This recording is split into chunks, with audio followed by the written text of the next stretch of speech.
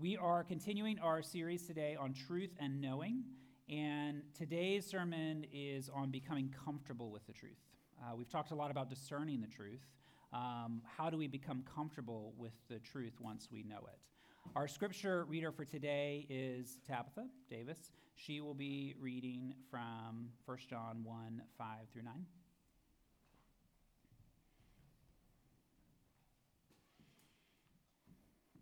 Scripture reading from today is from 1 John 1, 5 through 9. This is the message we have heard from him and proclaim to you, that God is light, and in him is no darkness at all. If we say we have fellowship with him while we walk in darkness, we lie and we do not practice the truth. But if we walk in the light as he is in the light, we have fellowship with one another, and the blood of Jesus, his son, cleanses us from all sin. If we say we have no sin, we deceive ourselves, and the truth is not in us. If we confess our sins, he is faithful and just to forgive us our sins and to cleanse us from all unrighteousness. This is God's word. Thanks be to God. Let's pray. Dear Father, we are thankful for your word.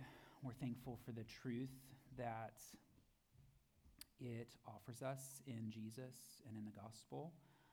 We're thankful especially for grace, so that you being light, and in you there is no darkness at all, that because of grace, because of Jesus, we can still be with you. Father, I pray that you would comfort us, that you would encourage us and challenge us this morning. Speak to us wherever we're at. Spirit, move here today. We pray these things in Christ's name. Amen. So, as I said, our church has been in a sermon series called Verily, on courageous knowing and living. And we're about 6 weeks in, and it's been quite a journey for me. When we started, I kind of thought I knew where we were going. But most weeks, I start with one idea and passage, and by the end of the week, it's a different passage, different idea. We began our investigation not in the beginning of Scripture, but in the middle of the story with Jesus standing before Pilate about to be crucified. And Pilate asks two questions: what is truth, and where are you from? Jesus is the truth sent from God, and not just Jesus, but King Jesus, standing ready to be crucified for his people whom he loves. That is the truth. All truth before Jesus points ahead to Christ, and all truth since Jesus points back to him. Jesus Christ, the Son of God, his eternal being, his incarnate life, his death, resurrection, and forever reign. This is the center of all truth and knowledge.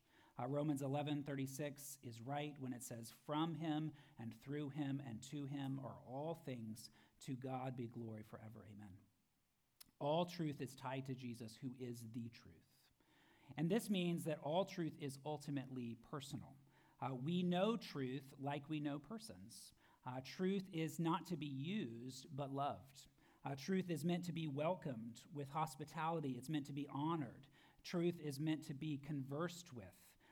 Truth is meant to be befriended. And supreme truth, divine truth, is meant to be surrendered to.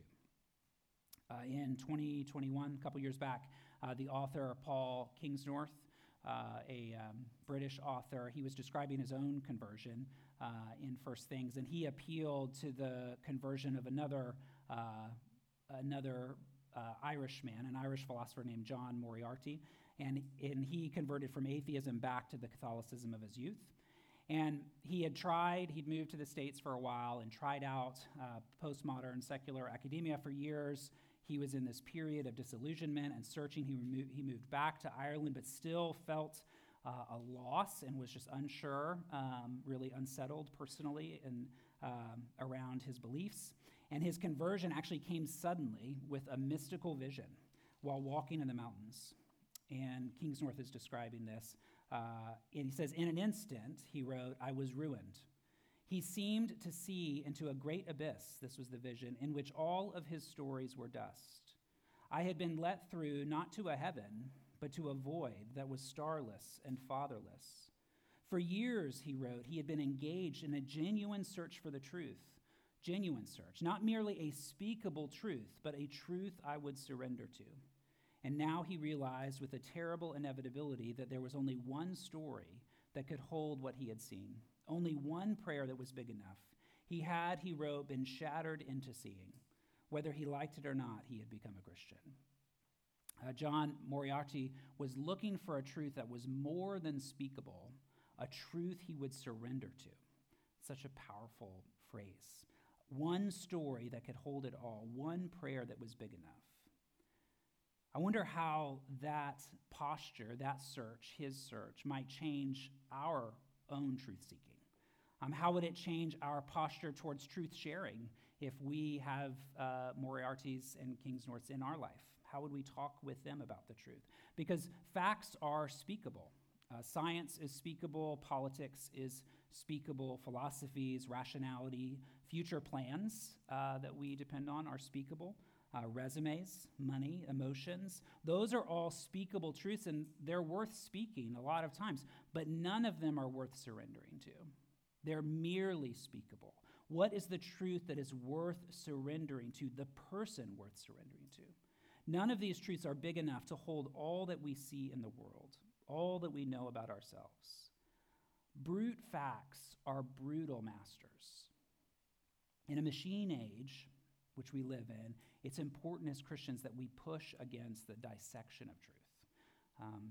As I've been reflecting on this, and then we do a topical series every year, and last year it was on treasures and possessions.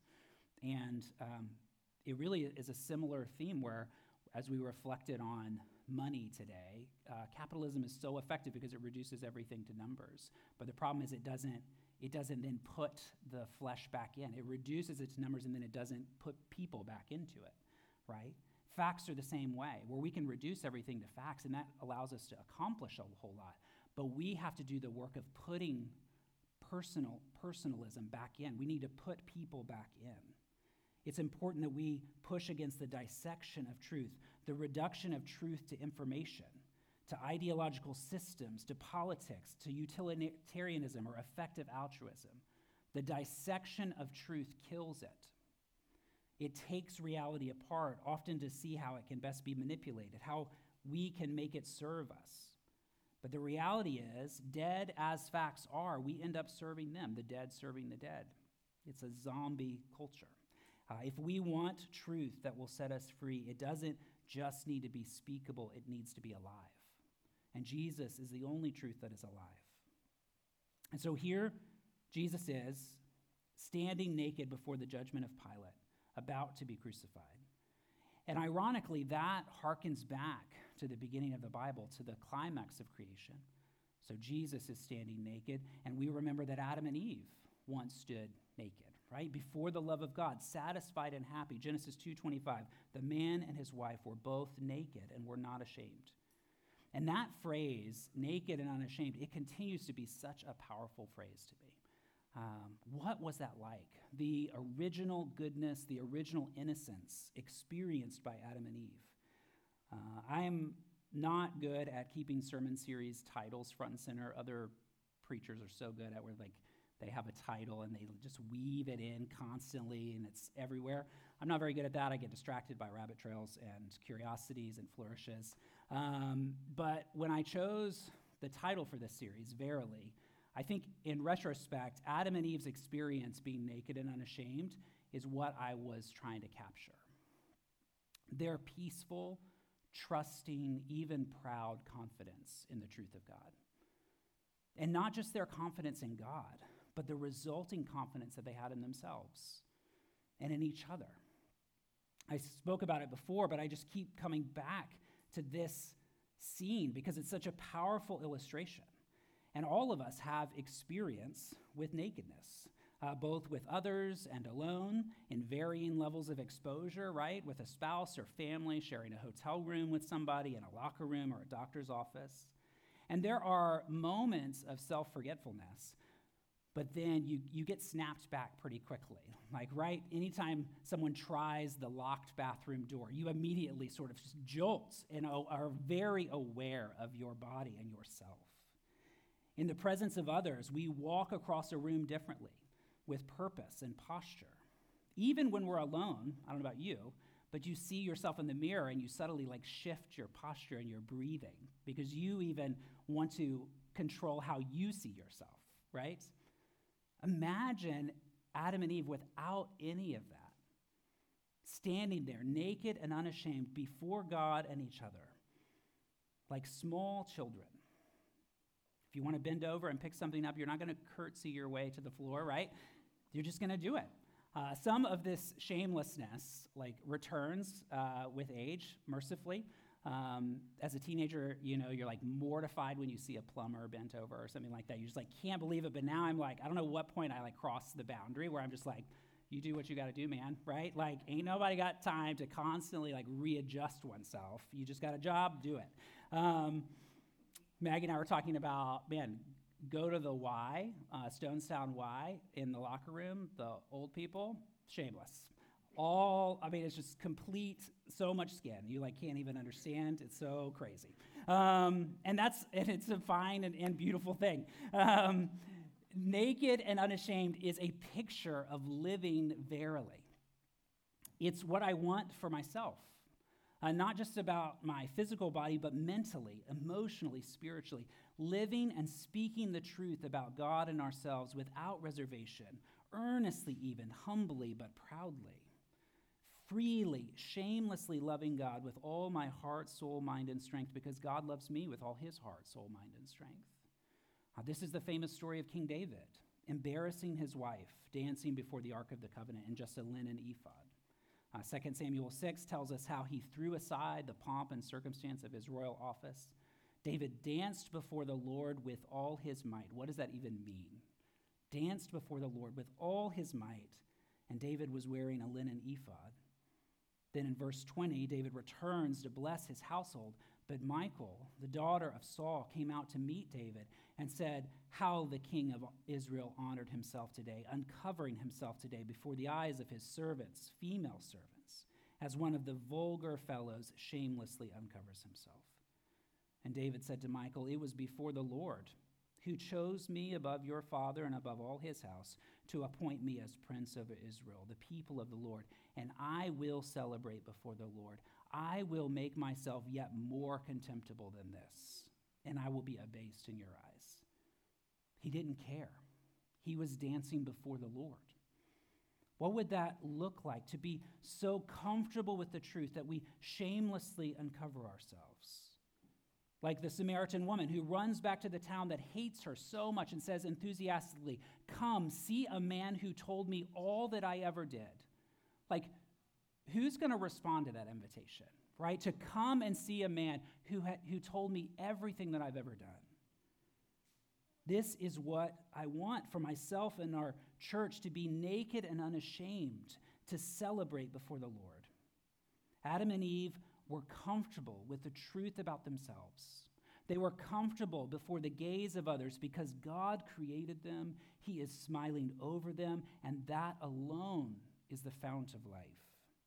So they live truthfully, joyfully, non-anxious, unhurried but earnest, self-aware without being self-conscious. That is not, however, our typical relationship with the truth. Our culture has such an anxious relationship with the truth, especially the truth about ourselves. We're all familiar with the most common responses to fear: fight, flight, freeze, and fawn. I actually just learned about the fourth one. Fawn was new to me. It's basically avoiding danger by appeasing it, by fawning over it. And so in this case, it would be pretending to agree, even though you don't, to avoid a blowback. And so you have fight, flight, freeze, and fawn.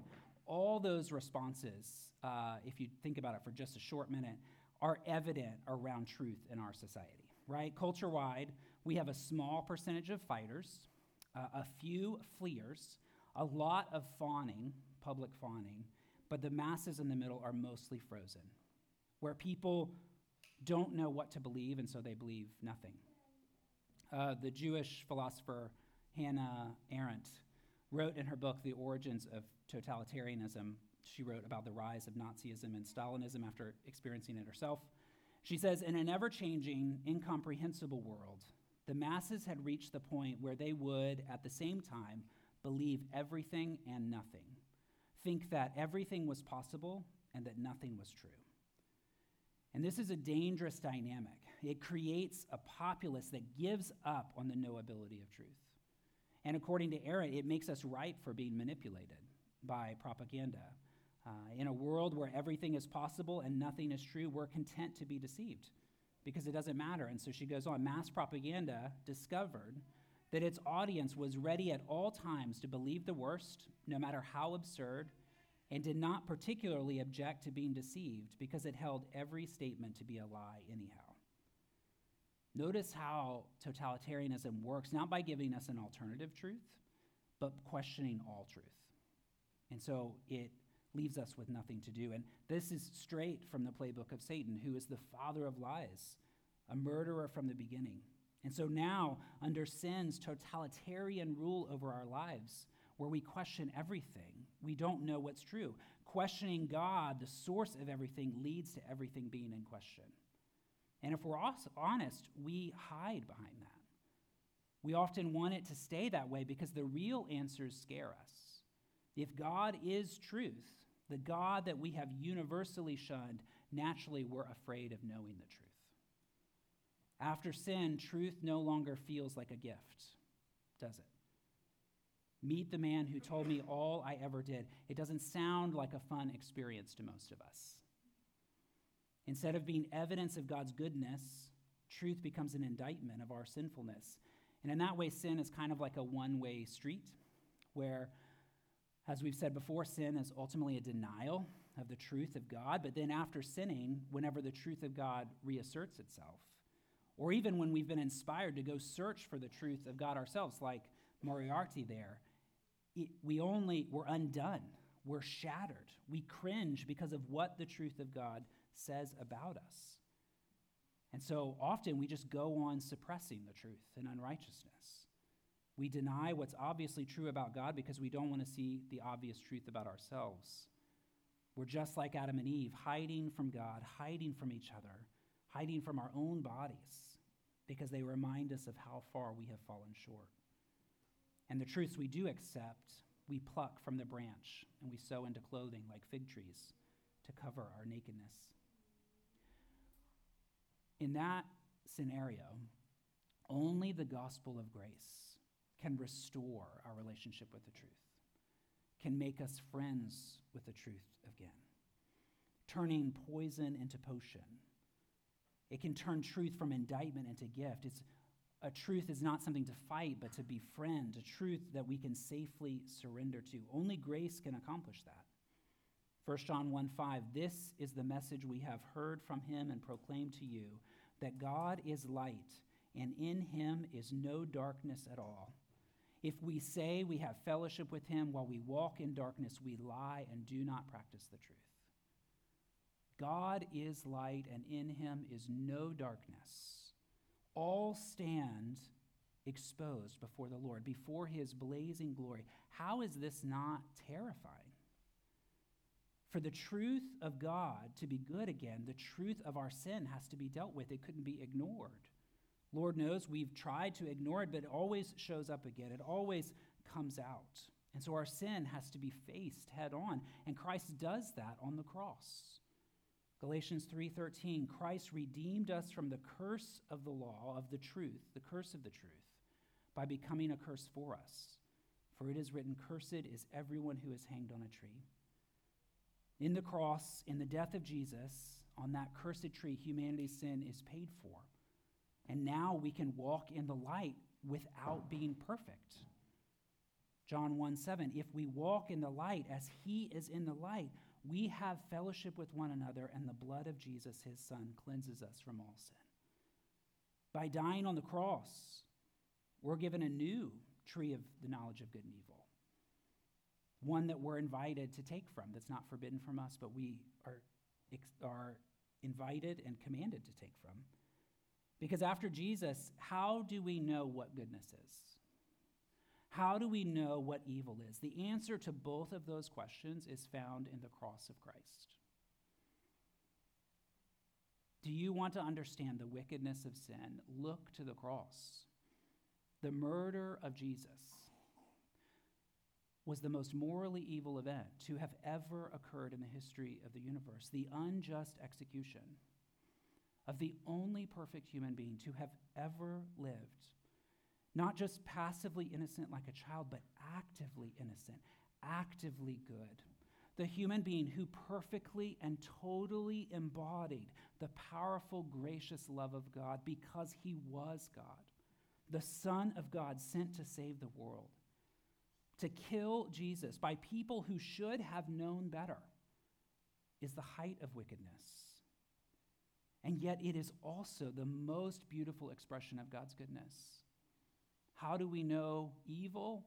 Look to the cross. How do you know good? Look to the cross. Do you want to know goodness? Read Isaiah 53. Surely he has borne our griefs and carried our sorrows. We esteemed him stricken, smitten by God, and afflicted, but he was pierced for our transgressions. He was crushed for our iniquities. Upon him was the chastisement that brought us peace. With his wounds we are healed.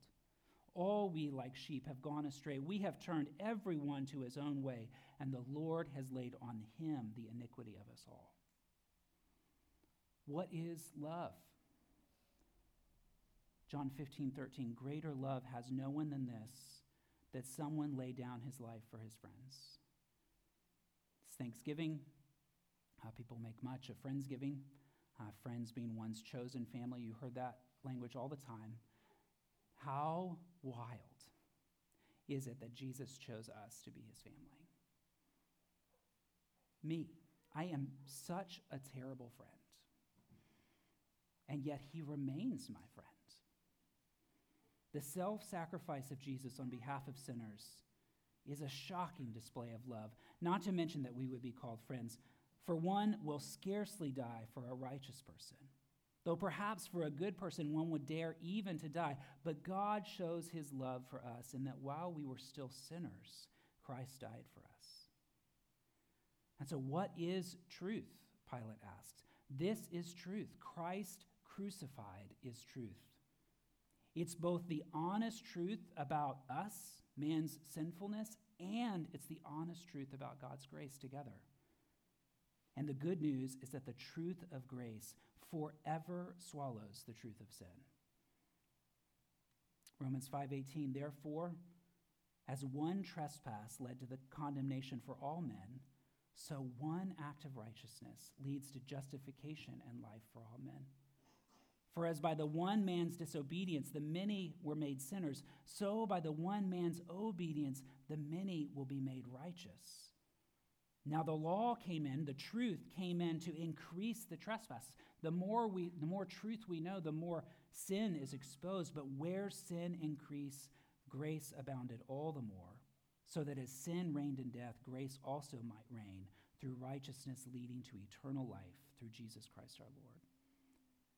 It boggles the mind.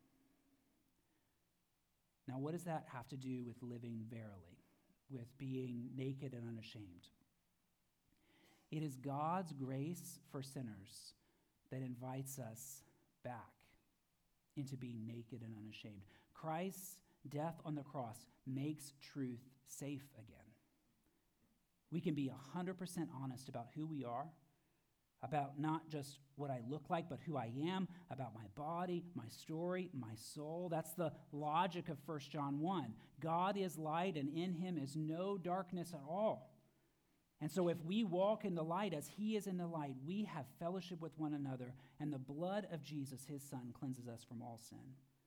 Does that mean that we have to be perfect? No, it means that we have to be honest. If we say we have no sin, verse 8, we deceive ourselves and the truth is not in us. We don't need to pretend, but instead we confess our sins, and he is faithful and just to forgive us our sins and to cleanse us from all unrighteousness. If we say we have not sinned, we make him a liar, and his word is not in us. And so the gospel of grace first exposes us. It strips us naked of all pretense. Romans 3:10, as it is written, none is righteous. No, not one. No one understands. No one seeks for God. All have turned aside. Together they have become worthless. No one does good, not even one. This is the naked truth about the world, about us, about me. And yet the good news of the gospel is how Christ died for me anyway, even with this. And so Paul cries out in Romans 7, "Wretched man that I am, who will deliver me from this body of death?" But then he immediately responds, "Thanks be to God through Jesus Christ our Lord. And there is therefore now no condemnation for those who are in Christ Jesus." And so those feelings of wretchedness he felt are gone. It's cleansed by the gift of Christ. The wages of sin is death, but the free gift of God is eternal life. Christians rightfully treasure the truth of Romans 8:1. It's hard to live into. It's hard to live as if there is no condemnation. That's why John 1 is there to remind us that speaking truthfully is better, that there is already no condemnation for us in Christ Jesus. It's good news to be free from the reach of shame, so that nothing I have ever done, am doing, or will do will change my status as a child of God. And so 1 John 3 says, "See what kind of love the Father has given to us, that we should be called children of God." And then verse 28 of chapter 2, "Now, little children, abide in him, so that when he appears, we may have confidence and not shrink from him in shame at his coming." So if you remember that image of jolting in the bathroom, right? That's us shrinking in shame, the ways that we shrink. So when we abide in Christ, we have confidence and we won't shrink.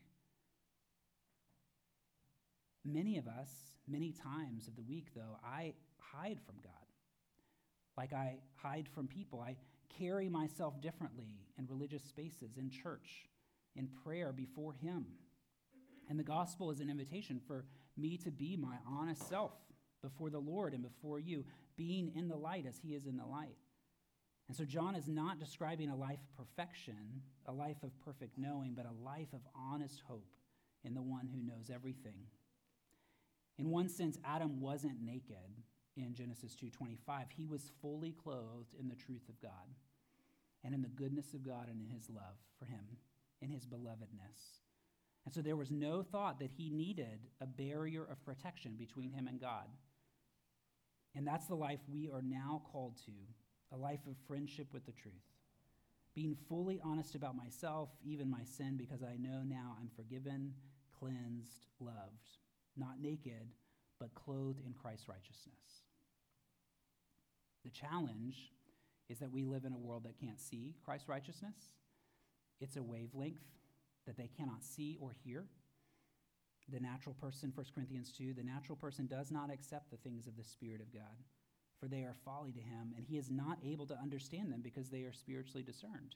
And so when they see Christ crucified, when the Greeks and the Jews and all people see, all they see is shameful nakedness. But Christ crucified naked on the cross is not shameful. It's his glory. It's ours too. It's almost the reverse situation of the fable, "The Emperor Has No Clothes." You guys know that fable? Hans Christian Andersen, two merchants offer a vain emperor the most magnificent and exclusive clothes in the world, and he pays them, and according to the story, in the children's story, they bring in all kinds of equipment, and they bring in their supplies, and they're weaving, and people walk by, and they can't see anything. It doesn't look like anything is happening, but they just sort of go along with it. When they finish, they tell the emperor they're finished, and they dress him. They put it all on and make the train, and they send him off into the city to parade his wealth. And of course, the clothes are nothing. It's a fake thing. He's walking naked through the street. But the crowds are nervous, and they just sort of go along there fawning, right, in fear, until a child just blurts out that the emperor has no clothes. He's naked. Now, in one sense, we love this story. It's an apt description of the vanities of the world, right? It's the story of humanity's suppression of the truth, refusing to say what's obvious, preferring instead to weave these elaborate gowns out of invisible things, which have no power to cover shame. There's a scholar of myth, Naomi Wood. She writes, "Perhaps the truth of the emperor's new clothes is not that the child's truth is mercifully free of adult corruption, but that it recognizes the terrifying possibility that whatever words we may use to clothe our fears, the fabric cannot protect us from them." Our culture loves this story because we live in a society that loves to point out people's shame. while ignoring our own. Like we love to be the child who's bravely announcing the shame of other people. To be the kid who sees through it all, to point and laugh so that they hurry back into hiding like the rest of us. Life after grace, though, it's almost the reverse of this fairy tale. Apart from grace, the naked truth is frightening. And so there are salespeople everywhere ready to sell us elaborate clothing to cover our shame. In San Francisco, we're surrounded by the fanciest and most expensive clothing available, by wealth and power, education, influence. But then Jesus comes and he just turns that truth on its head. He's the founder and perfecter of our faith, who for the joy that was set before him endured the cross naked, despising the shame. Despising the shame. I love that phrase. He shamed shame. That's how he dealt with it. Jesus, like Adam in the garden, hanging there naked and unashamed, the emperor who has no clothes. And we're invited to follow him, to be vulnerable, to tell the naked truth, wearing only the righteousness of Christ. It's clothing which the world cannot see and does not recognize, and so people sometimes laugh and point. But it's the only clothing which saves, and it's the only clothing that's comfortable, that where you can feel at ease, where you can be honest with God, honest with yourself, with each other, where we can walk in the light as he is in the light, confessing our sins, receiving forgiveness and cleansing, where we can be King David, dancing mightily before the Lord, shaming the shamers. Oh, I'll be more contemptible than this. I got a small taste of this, freedom, the blessing and the risk a few years back. It's probably like 4 or 5 years ago, before COVID. And I had just gotten back into running after not running for a while. And I had like lost some weight, and people were like complimenting me. Sounded like people were telling me I looked good. Hey, you look great, stuff and stuff. It was fine. I was like feeling pretty good about myself. And so I was gonna go run after work. So like 3:30, 4 o'clock in the park. It was a beautiful day. And I go to my car, and I got my shoes, I got my shorts, no shirt. And suddenly I didn't feel so good about myself anymore, where I was just like, I was just sort of shocked, like, oh no, like I thought I looked good, but all the people who had complimented me when I had a shirt on, like they were complimenting the clothes, me. And I was just sort of wondering, like, what do I do? And I wasn't sure, like, man, if I go home, like it's such a beautiful day. And you're just sort of asking, like, well, what do I care about? What do I value? Do I value how people see me? Do I value my health? And then also, do I just like, I want to go on a run. So if you were in the park that day, you saw me like jiggling across the park.